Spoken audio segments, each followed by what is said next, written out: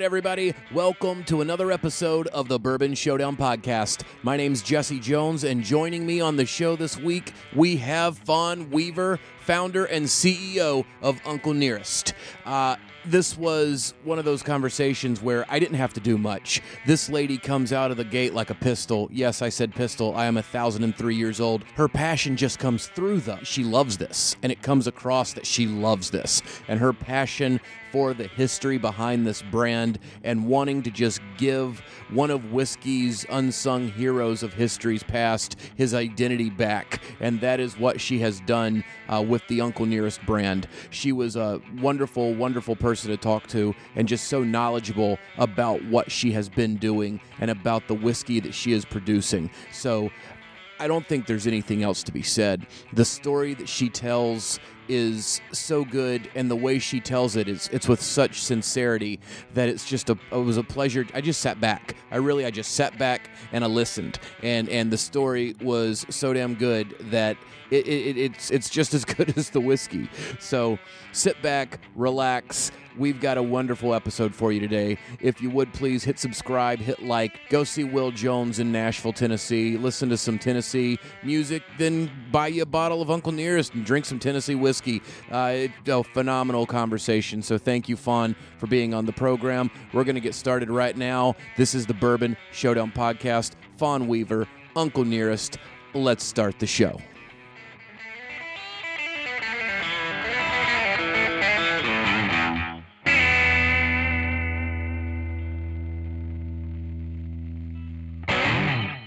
Thank you so much for being on the show today. We have Fawn Weaver, CEO of Uncle Nearest. Thank you for having me, Jesse. I'm so been looking forward to talking to you today and just learning more about the history of this brand, about the person. Thank you for coming on and talking to me. No, it's my pleasure. Thank you for having me. Did you know when you got started with all this that it was going to lead you down like such a path? No, I'm the child of two teetotalers. Absolutely not. So, no, I did know that the story was very interesting. I knew that if I could prove the story, it would be absolutely amazing. But beyond that, no. And how did you get involved? How did you become aware of this? I think I initially became aware the same way everyone else did, was the initial New York Times article that Clay Risen did that literally went everywhere. I really don't know anyone who did not see it. Even if they didn't read the whole story, they saw it somewhere. And I learned about it the same way. The difference is that I happened to be in Singapore when it was on the cover of the New York Times International Edition. And so the title was a little different, and it was on the cover there versus here where it was on the cover of the food section. But other than that, the same way everyone else originally found out was through Clay Risen's piece in the New York Times. And so you read this and you think, wow, there's something here. I want to dig a little deeper. Yeah, well, I think it wasn't even what was there, because there wasn't a whole lot there. It was more of oral history that had been passed down. And Clay Risen is a good friend of mine. I now understand what he was doing, and he was doing what a lot of journalists do if they have limited resources, which is almost all of them, even before the pandemic. And you're in this society where journalism, you have to really get on a story very quickly to beat someone else to the internet. Right. And so they're pumping out so much. And so for a lot of them, they don't have the time, they don't have the resources to really do investigative journalism. And so what they'll do is they'll essentially lob it up. They'll take what information they were able to gain, whether it's oral history or whatever else, and they'll put it out there in hopes that someone else, well, as Clay says, that someone would take the ball and finish the play. Right. And he said in all of the years that he has been lobbing up these stories, I was the first one that actually took the ball and truly finished the play. So he said he could retire now. He feels good about it.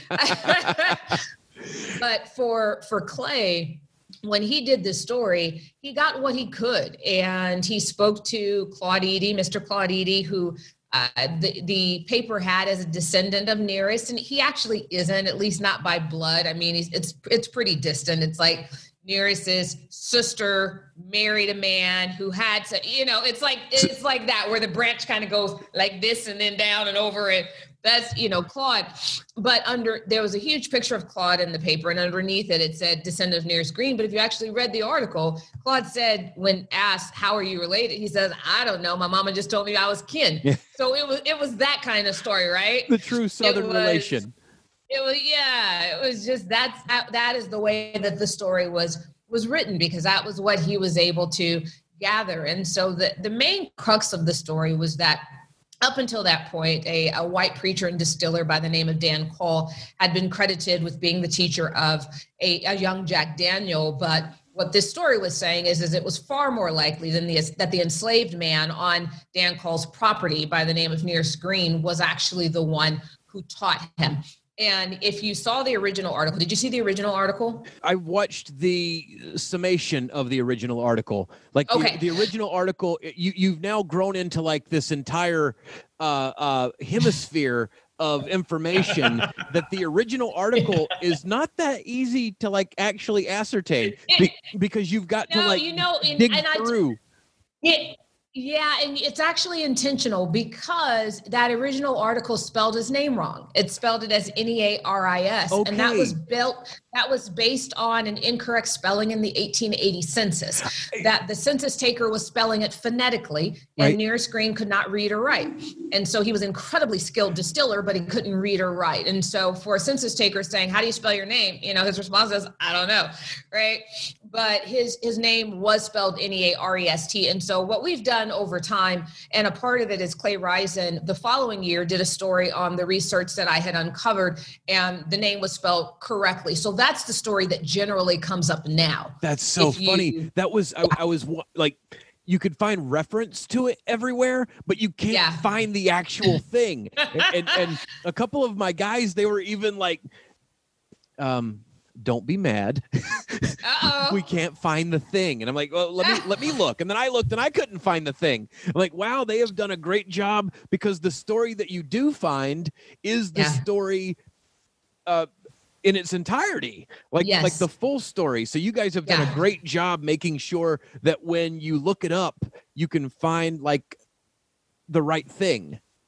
Absolutely. And it was, there were well over 100, a couple of hundred, if I remember, online publications we had to reach into and ask them to update the name. Really? It was, to try to clean up the internet was pretty fierce. And then you had a lot of people who had these articles that were just absolutely dragging Jack Daniel through the mud, and it was absolutely incorrect. And so those folks, we actually had to reach into and go, listen, you got the story wrong. If you'll take it down, we'll give you an update and we'll give you the actual story. And so a lot of the internet got scrubbed because of that, just to make sure that the story was out there accurately. It's crazy how polarizing people can be when it comes to the real story versus the immediate reaction they had to the story. Well, if you think about it, you have an African-American who in 2016, no one had any clue who he was. Right. Yet the person who he taught was the most famous American whiskey maker of all time. Right. And you have this story that is coming out in the middle of the first Trump campaign. So everybody's already on heightened frickin' emotion. Everybody was already heightened. Both sides were using race as a wedge to prove their point. Right. And so everyone was heightened. And so what ended up happening is because the story released in the middle of all of this craziness going on in the political landscape, then you had all of these people, especially social media, that literally grasped it and said, this is just another instance of Black people being stolen from. And here's the reality, is Black people have been stolen from. And that is the vast majority of the stories that you're going to find. This story is not only rare, it's an anomaly. And I think that we also have to acknowledge the fact that they took the story, they ran with it, they took it in the wrong direction, but if it was most stories set at that time where a Black person's legacy somehow got lost. Right. the what you would think really happened is not going to be this amazing positive story of love, honor, and respect that we have uncovered surrounding the Nearest Green and Jack Daniels story. This is a very rare one. It's one of the reasons that I've probably given, I don't know how many hundreds of interviews, and I never get tired of telling this story, especially in this moment in time where race relations has been real iffy since 2016, right? I'm 44, and prior to 2016, I had never ever looked at the world through the eyes of race, never looked at our country that way. I understood and understand our history, but it's now not how I viewed everything. And because of the events that have occurred, I've had to look at certain things through this sort of lens of race to really understand it. And I got to tell you, as a Black woman that grew up in a household where my grandmother is German. I mean, she grew up in Hitler's Germany, and she married my grandfather, a Black serviceman. And so I grew up in a household that was colorblind in that regard. I just did not know anything else, right? And I've been beautifully and blissfully unaware of anything outside of that, right? That's been my lens for all of these years. And unfortunately, the election of 2016 and then what's transpired and all the, nonsense rhetoric since then has forced me to have to look at things in both sides, right? I have to look at both ways. And that's not been fun. But as it relates to this story, the reality is 99.9% of these stories that are coming out of the 19th century, right, between a formerly enslaved man or an enslaved man and a white man who went on to prominence. Right. You're not going to find that white man went out of his way to give that Black man credit when he was alive. You're not going to find that white man's descendants all went out of their way to give that Black man credit and the descendants of that Black man credit. This story is an anomaly, and it's why I feel so fortunate and honored to be able to be the one that gets to share it all day, every day. And that's why I really wanted to talk to you. And it's not just a story. The beauty of the whole thing that it was unheard of at that time to be getting paid the same and to be treated like an equal. And you were at your place in the business based on your tenure with the company. And it was just, it's one of those stories that we kind of need right now, because it shows you that you can be, no matter what you think is dividing you, it doesn't have to. Right. And you can rise above it. And you can be a person and not have to worry about the rest of it. Yeah, it is.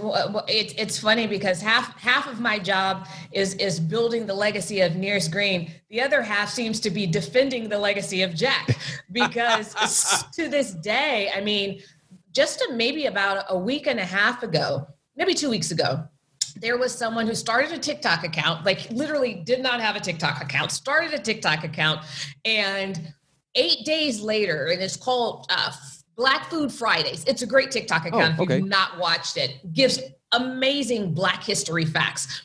Well, the biggest piece on there is the story of Uncle Nearest. And it's, a quick kind of thing. The last time I looked at it, it had been viewed close to 800,000 times. It had been shared over 100 and something thousand times. So that's great. It's great, except here's the thing. So he shares the story very quickly, succinctly. I mean, with TikTok, it's got to be like boom, boom, boom, right? Right. He shares the story, and the majority of it is about Uncle Nearest whiskey, right? It's about our premium whiskey. And almost immediately, you've got tens of thousands of comments that start coming through. And sure, you can like clock it with an egg timer. I'm boycotting Jack Daniels. I'm never going to drink Jack Daniels. And I mean, it was like, so he reaches into me and he says, hey, Fawn, I don't know if you want to respond to this. And I mean, at the time I had a day like today where it was back to back to back to back. And I was like, look, I will try to squeeze it in. I'll try to get it done. And I literally recorded a video and said, y'all have lost your minds yet again. And I had to set the record straight again. I had to do it again yesterday on Instagram with comments that we're posting. And so I spend the majority of my time is spent cementing the legacy of Nearest Green. But a good amount of my time is spent responding to people who incorrectly make Jack Daniel the bad guy when he was absolutely a good guy in this story. And I think that for me, that piece of it is really important, that it is told and that it is accurate. And the reason why it's important is if you look at, I mean, you do bourbon all the time, right? If you think about how long have you had this podcast? We're going on our second season right now. Okay. And how long have you been tasting bourbon, studying bourbon, talking to bourbon makers? Yep. Right? Quite a while. How many of them have ever mentioned a Black person in their history, period? An interesting question. The majority of what we talk about is more the flavor profile and what you're getting from it. But to your point, the history involved around it, none. And most of them have a name on the label that is a white man, right? Right. The only reason we know who Nearest Green is, and by the way, he is still the only African-American master distiller whose name we know, and we know there was more of them, but he's the only one whose name we know. You can walk through every distillery in Kentucky, in Indiana, in Maryland, in Pennsylvania, it doesn't matter, outside of what Steve Bashore and those guys are doing up at Mount Vernon and uncovering the stories of all of those enslaved people that work those stills up there. Outside of that, you are not going to know the name of a single Black person who was involved in building this industry we all love. The only reason we're all talking about Nearest Green is he's the only one who we know by name. Right. And the only reason we know him by name is because Jack and his family documented it so many times. And so I feel always a burden to make sure that people know that, because there is no Fawn Weaver telling this story, and there is no story of Nearest Green and his sons George, Eli, and Lewis, and his grandson Ott and his grandson Charlie. We don't know any of that stuff in this industry if he and his family hadn't made sure that we that we remembered who they were. And because of that, we know that Nearest Green was the best whiskey maker in the Lynchburg area. All 16 of those distilleries didn't hold a candle to what Nearest Green did. And so for us, it's so important that we not only share Nearest's legacy, but one of the reasons, as I'm sure you see, that we're the most awarded American whiskey, including bourbon, of 2019, of 2020. We have pretty much swept all the awards. We've taken everything at the top, but it's because we have to live up to his legacy. Right. We have to make sure that the juice in the bottle represents who Nearest Green was. And that man was a man of excellence. Well, and that was one of the things I wanted to ask you, because while I was researching this, it was noted that he was chronicled in the original Jack Daniel biography. Why did it take so long for the story to, because the family was obviously not hiding from his contribution. Why did it take so long for this story to come out? Like, it seems like everybody was okay with it being a part of the history, or is that incorrect? Like what no, that's not correct. Okay, perfect. That's what I wanted to know. Yeah, you got to remember that Jack Daniel, he turned his distillery over, even though Jack didn't pass away until I've got to go back and look at his death certificate, 1911. I always confuse him and George Green. One of them died in 1910, one died in 1911. But either way it goes, I think it was Jack died in 1910. So if you go back, in 1907 is when he turned the distillery over to his nephew, Lem Motlow. Okay. Now, under Jack's watch, everybody knew who Nearest Green was. They knew he was his teacher. They knew he was his mentor. They knew he was the master distiller for distillery number 7. He was the only known master distiller for distillery number 7. They made sure that everybody knew that, right? Jack made sure. Then Lim took over, and Lim made sure that everyone knew the significance and the importance of not only Nearest, but then Nearest's sons who were working alongside Lim. So that's George. It's interesting because they call him Daddy George. Daddy George raised a woman by the name of Helen Butler, who passed away not too long ago, which was his granddaughter. And she was telling me how Lim, and everybody knows this about Lim, especially here in Lynchburg, Lim, he enjoyed his drink. And when he got drunk, so, he could be a mean drunk. And so he would talk to people all kind of crazy. And she said that she remembers how often someone would call or show up at the doorstep and say, you got to come talk to Lim. George was the only person who could talk to Lim when Lim had been drinking. Go, Lim, you can't talk to people like that. Lim, you can't treat people like that. Literally the only person. And I think, people say that when you're drunk, you do things you wouldn't do it. I don't believe that. I think being drunk actually exposes who you really are. It heightens what you it. really think. And I think the fact that anytime Lim was drunk, the only person who could come and get him and talk to him was George. I think that says a lot about his respect for not only George, but then the other descendants of Nearest who worked alongside him. And then he passed the distillery on to his 4 sons, and they continued that legacy. The book, Jack Daniel's Legacy, wasn't written during Jack's life, and it was written at the very end of Lim's, but who was mostly interviewed for that book were Lim's kids. Were those 4 that were running, they call them the shirt sleeve brothers because they always wore these short sleeves. But those 4 kids, those boys were the ones who were carrying on the legacy of Jack Daniels. And until 1978, when Reger was the last of the descendants of Jack to run the distillery, he was the president. Then he left the presidency, but remained on the board. So he still remained a force to be reckoned with. And nobody was like shaking the apple cart or messing up the apple cart, whatever that phrase is, when Reger was around. Reger died in 1978. Until 1978, the story was not only a part of the history, but it was actually on the tours. It was actually a part of the tour display. I mean, until Reger died, it was a part of the story. By 1979, the story had disappeared. What happened? Now, I don't know. I couldn't tell you that.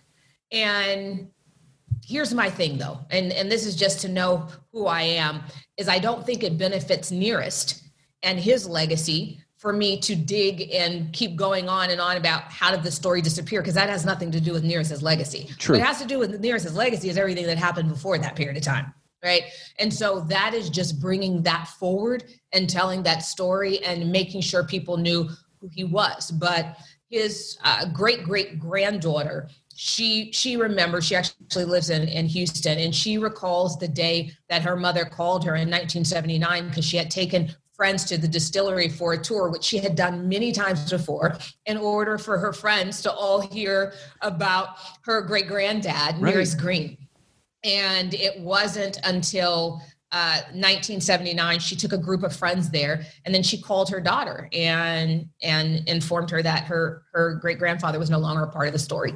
So what happened, I couldn't tell you, but I can say without question and with 100% accuracy that the story wasn't lost under Jack or under his descendants' watch. It speaks so much for your character that you go out of your way to not only protect the legacy of Nearest, but also the legacy of Daniel in their relationship that they had. It really. Listen, if you look at the Uncle Nearest brand, right?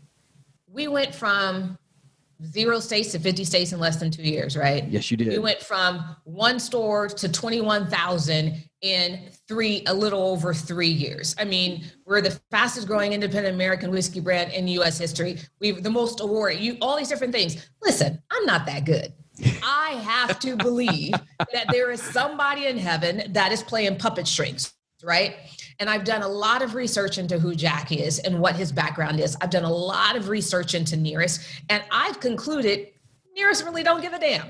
It wasn't his personality. He was very sure of who he was. He was confident in who he was, but all this hoopla, he wouldn't have cared about. I really, truly believe that. Who it did matter to was Jack. And so I think a part of the reason why I feel so connected is if you put my feet to a fire and said, who is in heaven that's playing puppet strings, I would put my money on Jack. And so it's important to me because I do believe that he's up there going, tell my mentor's story, tell my teacher's story, do to him what everybody else has done to me, and make sure his name goes down in the history books. I look at that. And so that is a consideration that I have every day when I get up and I work. So I take it very, very personal when people say negative things about him as a person, as a man. But that's awesome. That is such a great way to bring the story together. And for anybody that's unfamiliar, which you have to be living under a rock right now not to have heard this story. But it's such a good story. Jack Daniel, he was an orphan, and he came to work for Dan Call. And I hate calling him Uncle Nearest. His real name was Nathan. Well, here's the thing, is you shouldn't hate calling him Uncle Nearest, because that was a term of endearment and respect in Lynchburg. If you lived here where I am right now, we call him Uncle Jack. And when Jack was alive, he had a bottle called Uncle Jack. Perfect. So that don't look at that as a negative thing. That was really their way here in Lynchburg and this area. I'm in Shelbyville right now, but literally Lynchburg is a stone's throw this way. That was absolutely a term of endearment. Perfect. And Nathan, on the other hand, Nearest did not use Nathan. Okay. And neither did his children or his grandchildren. Their legal documents, marriage, birth certificates, death certificates, they list him as Nearest. And so one of the things you'll find about enslaved people, many of them were named after either their masters or their slave traders. And the biggest slave trader in this area, trading over 1,000 slaves a year per his tax records, was also the original Ku Klux Klan Grand Wizard, and that is a man by the name of Nathan Bedford Forrest. So of course, I'm not excited about the name Nathan. Yeah. I am very happy to call him Uncle Nearest. I was going to say, he's Uncle Nearest all day long. I think people get so in their heads about what's disrespectful or what could possibly be misconstrued that everybody's just worried about doing things the right way right now. But it's awesome to know that is a term of endearment, and that it is something to be celebrated. And yeah, to your point, I wouldn't want to be called Nathan either if that was the scenario. Not at all. You can keep the Nathan. and we really had a choice. Do we call him Nearest Green? Do we call him, and there's a Nathan Green bottle back there. We only release 1 barrel a year. We do it in the UK. And the only reason we do that is to protect the trademark. Otherwise, there would be no Nathan Green bottle. We had no intention of putting out a Nathan Green bottle, but we do that, and we have to do it regularly to protect the trademark and to make sure nobody else puts out a Nathan Green bottle. But and it's a sour mash, just to keep up with that guy's personality. Absolutely. So we had to determine between Uncle Nearest and Nearest Green. And if you think about it, now everyone knows Nearest Green. They know him as a person. We are going door to door, teaching this legacy, sharing this legacy. But think about it. Back in 2017, when this came out, if you had seen Nearest Green on a bottle, it sounds like the closest golf course. That's not a name, right? Had a very good game the other day at Nearest Green. I shot well. Exactly. So we had to define him first as a human being. And trust me, everybody was going back and forth on this uncle side. I had people that were like, you are going to absolutely get hammered calling him uncle. And I'm like, yeah, but people won't know who he is if we come out calling him Nearest Green. Right. And so we made the decision to call him what everyone here called him, which was Uncle Nearest. But if you come out to our distillery, which is a stone's throw that way, then it's called Nearest Green Distillery. And the reason why we did it that way is Uncle Nearest is our tribute to him. That is us commemorating him on a bottle. But Nearest Green Distillery, it's my belief that if during that period of time, he would have been able to own his own distillery, if he would have named it after himself, it would have been Nearest Green Distillery. So that's the reason for those two distinctions. That's phenomenal.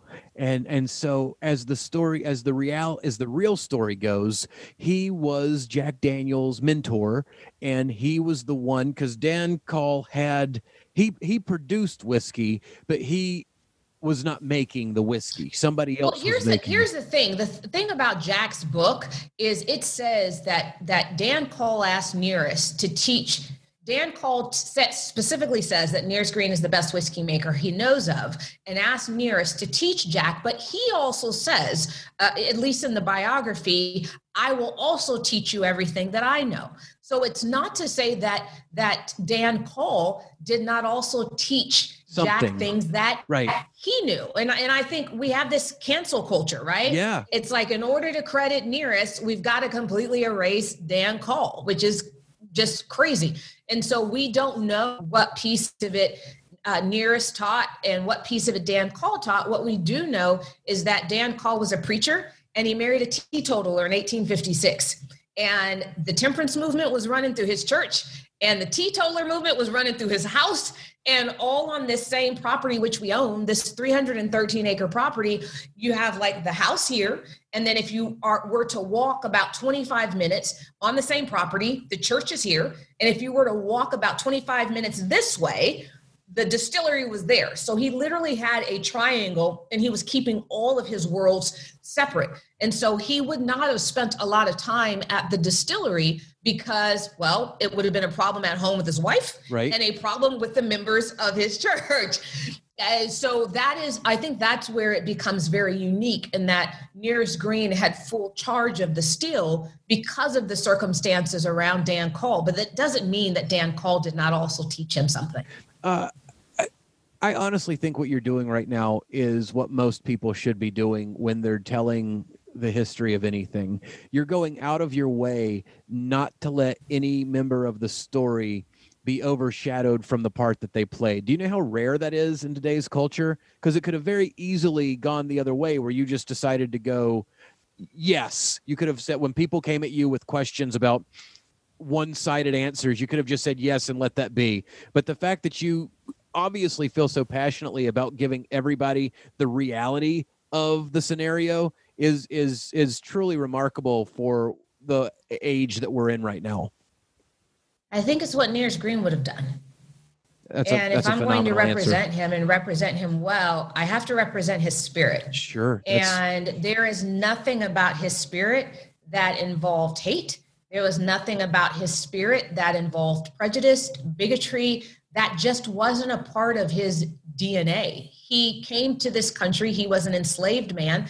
That is not easy. And the fact that he overcame it after being an enslaved person and was able to create this amazing life. Like, when you come to our distillery and you see the photos of his children and his grandchildren, you'd have zero clue that they were the children and the grandchildren of a formerly enslaved person. I mean, honestly, you put their pictures up against Jack's family, and you would absolutely think that Nearest's family was the wealthy family. I mean, he created this, and you absolutely could not do that if you were holding on to your past. Right. And so in order for him to pass that amazing legacy on to his children and his grandchildren, he had to allow the past to be the past, allow the sins of the people who committed the sins to be leveled solely with them, but also to acknowledge the people who did not do what those people did. And so I absolutely feel it necessary for the story to be told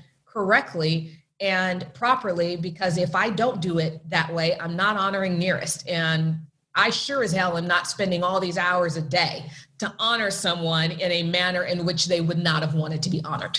Well, you're doing it so well. You really are.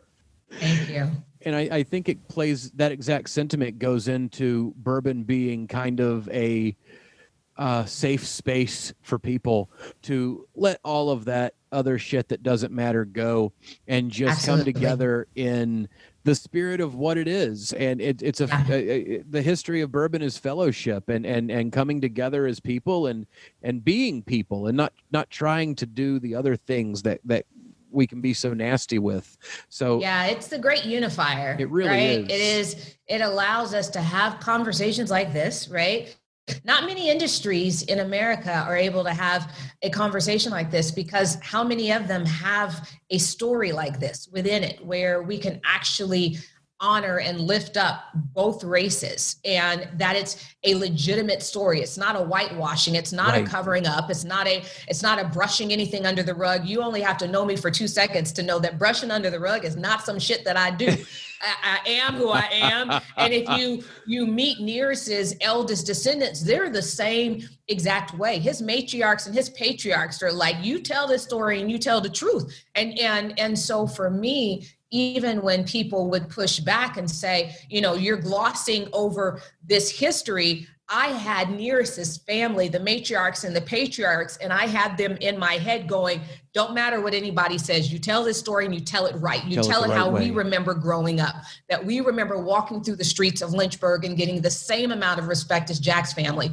We remember that if we walked into Regger Motlow's office when he was in Nashville and he was a state senator or just a representative, whatever, can't remember. Was he a senator, Regger? Yeah, but whatever he was, state representative, that if they walked into Regger's office unannounced, he would put everybody out. It didn't matter if there were powerful people in there, if there were constituents, and he would just sit there and shoot the breeze with Nearest's grandson for hours while people just waited. And so these are the stories that I refuse to allow to be forgotten, because those are the stories that truly honor Nearest and truly honor his family. Because when you're talking about someone's legacy of excellence, if you leave out how much the most respected people respected them, right, you don't tell the whole story. Well, and it does it justice to not paint it with the brush of 2020 or 2021. Exactly. Exactly. And also, by the way, not to paint it with the brush of the 19th century. Right. Because again, we also have to remember and to acknowledge that there's a reason that we only know Nearest Green by name, even though there were thousands of distilleries in Tennessee, thousands of distilleries in Kentucky, distilleries all along the East Coast. There's a reason we only know one person's name, and that's because the others did not do this. Right. So what we can't do is pretend that the others did this, that they treated their enslaved people with any level of respect or gave any credit, because they didn't. But what we can do, while acknowledging that those atrocities happened, we can also acknowledge that there is this rare situation that this man was treated with an enormous amount of respect, became the wealthiest African-American in the area, and wealthier than many of his white neighbors immediately following the Civil War. When he walked through the streets, Uncle Nearest, Uncle Jack, when they walked through the streets, they both received respect. And it's a story that I if you can't tell, I love being able to tell it, because I love knowing that it actually existed. And it shows you what's possible. It shows you what work we still have to do. And it shows you that it's not unattainable, because it's already happened once and we can replicate it if we just try. Exactly. That's a beautiful story. You have bestowed upon me some of this beautiful whiskey that you've made. The more we talk about it, and the more we talk about the path to it, I've just been sitting here like, oh, I want to drink it so bad. Well, you've got, what do you have? Do you have 1884 or 1856 in front of you? I've got 1884 and 1856 in front of me. All right. So I've got 1884, 1856. They don't look that different in color, but the 1884 is lighter, because on average, that one is 7 years old, 8 year old. But on the 1856, it's anywhere between a blend for the most part, between 8 and 14 years old. So it's going to be darker. The 1856 clocks in at 100 proof. The 1884 clocks in at 93. But our whiskey, similar to when Nearest was alive, he put the whiskey in at 110 and proofed it down. When he was alive, when he was alive, and even as long as Jack was alive, they never had an actual rick house that was taller than one story. Most people don't know that. I did not know that. No, he never, the entire time Jack was alive, he never had a rick house that was taller than one story, which means that if you pull whiskey from the lower floors, they are generally proofing down. Right. And so if it's going in at 110 and it's proofing down, then, and for us, if you walk through Nearest Green Distillery, if you walk in our rick house, it's one story our ricks are only 3 high, and it's literally 1 story. And we, at any given moment, if we release from the barrel, it's usually releasing anywhere between 99 proof and 102, 103 proof. Well, we're bottling at 100. So it really is the closest you can get to a barrel strength without paying barrel strength prices. That's the 1856. And then the 1884, the reason why that one comes in at 93 proof is 1884, the year itself, signifies the last year that we believe that Nearest Green put his own whiskey into a barrel. Because at that point, if the 1880 census is correct, and Nearest was in fact born in 1820, he would have been 64 at that time when Jack purchased the new location and moved from the Dan Call farm and moved and bought this. I believe it was a beautiful column and wood combination still from Cincinnati, Ohio. Well, Nearest Green for all those years had been using a copper pot still. I don't know how many 64-year-olds you know, but I know quite a few, and they are not interested in relearning a craft they already perfected. And I can't even get my dad to switch over to Netflix from a VCR. Exactly.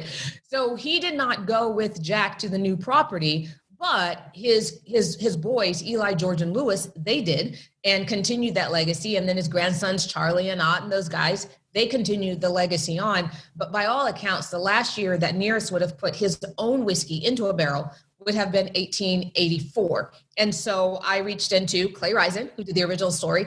I reached into Fred Minnick, Peggy Noe Stevens, those who I knew who really had studied this for a long time. I said, listen, when these barrels were going out with Nearest's whiskey in it, where do you think it ended up really being proofed by the time it left the distributor? Because at that time, the distilleries didn't bottle their own, right? It went out in barrels. The distributor would be the one to proof it down. So I said, where do you really think it was at by the time the distributors got done with it? And the consensus was that it probably, after going in at 110, being proofed down, was probably about 100 proof when it went out. So where our 1856 is, but generally the distributors would have added a little bit of water to it, up to about 10%. But their consensus was it was likely somewhere between 92 and 94 proof is where it probably landed. So we went with straight in the middle at 93. And that's the reason for those 2 different proofs. They definitely have, everything we do has significance. And it ties back in one way, shape, or form to the story itself. The story is absolutely phenomenal. Cheers to you for telling. Cheers. And I can't wait to try this.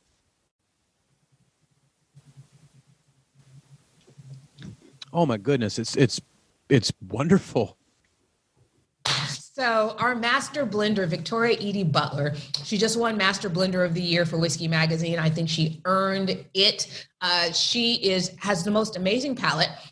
She is 5th generation Nearest Green descendant. So she is the person carrying her great-great-grandfather's legacy forward through the family.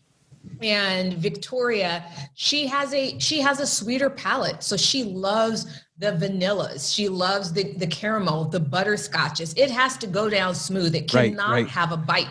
And so she is quick to not throw out a barrel, but to literally put a barrel back to continue aging. Right. If it has any bite whatsoever. And so because I love to drink barrel strength, because I love to drink flavor, it neat. Yeah. For me, I love Victoria's blends because I know it'll give me a warm hug going down, but it will not be hot. No. And for me, who's not going most of the time, not going to throw it into a cocktail, I very much so enjoy the sipping it. Oh, neat. I say however you like it is how you should drink it. If you like it with ice, if you like it mixed, that's fine. I'm right there with you. I'm neat all day long. Yeah. I think the best compliment you can pay this is that it is a true Tennessee whiskey. It is a true, it's interesting.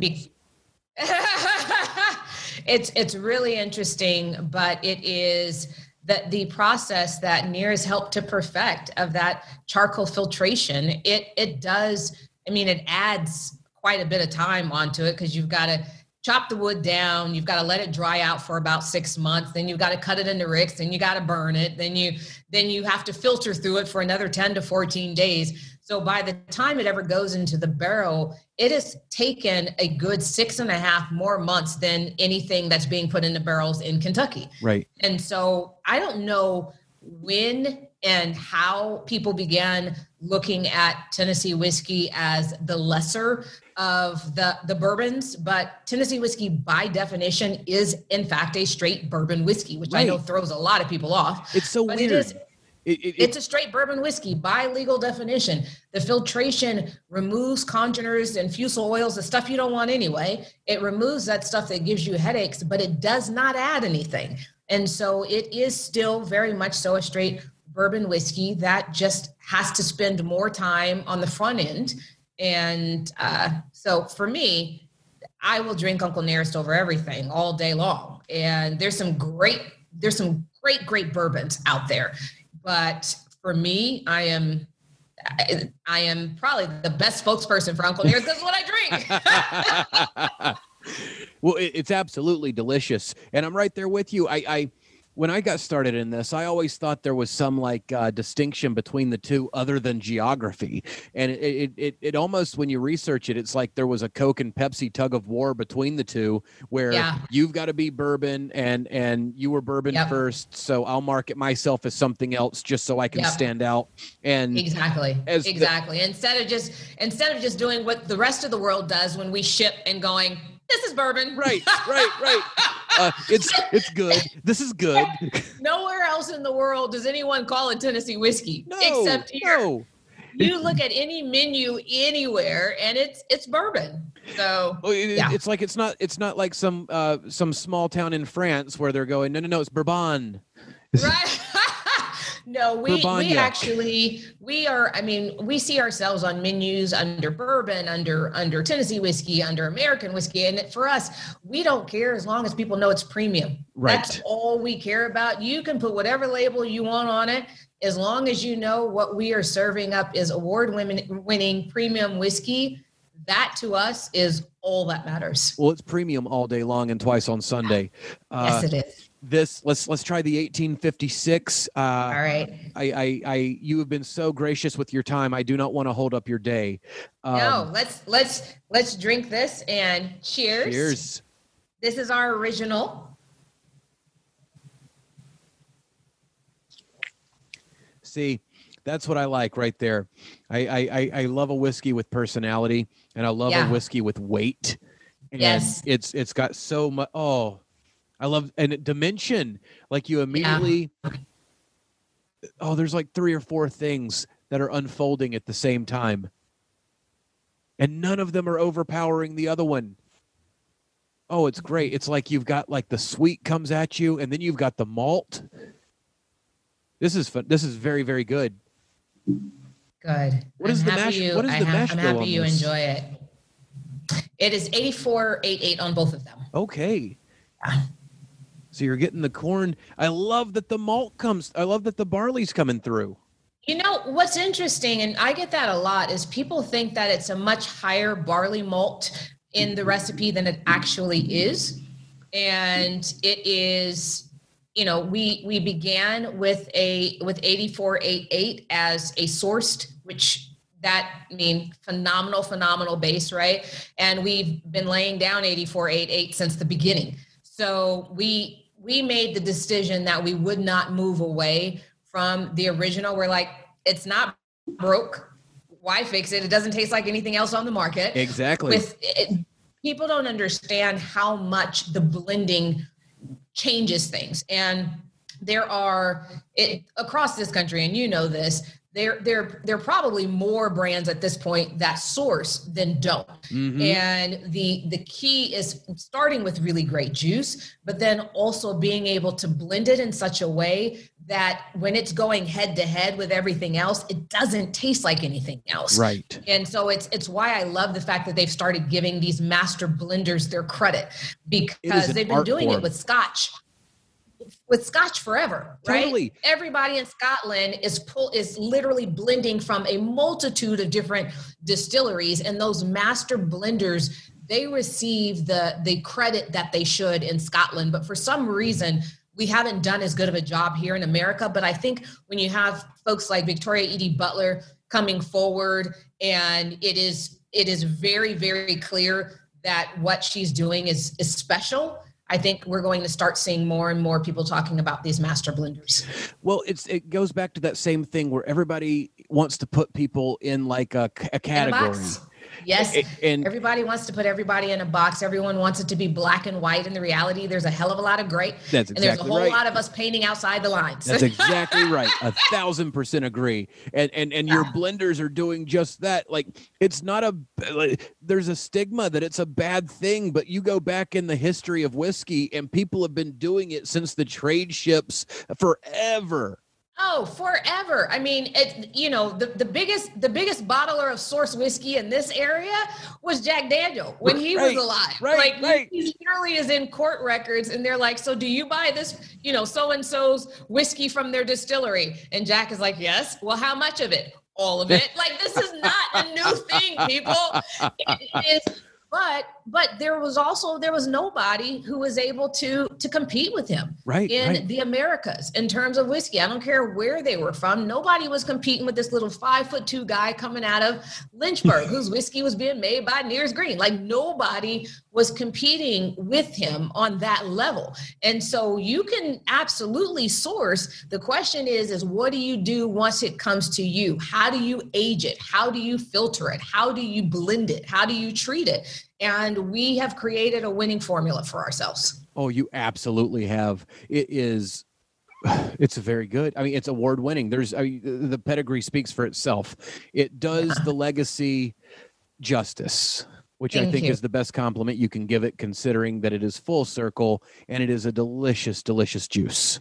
Thank you. You have to bring Victoria on here one day. It's a lot of fun to hear the story of her family from her perspective.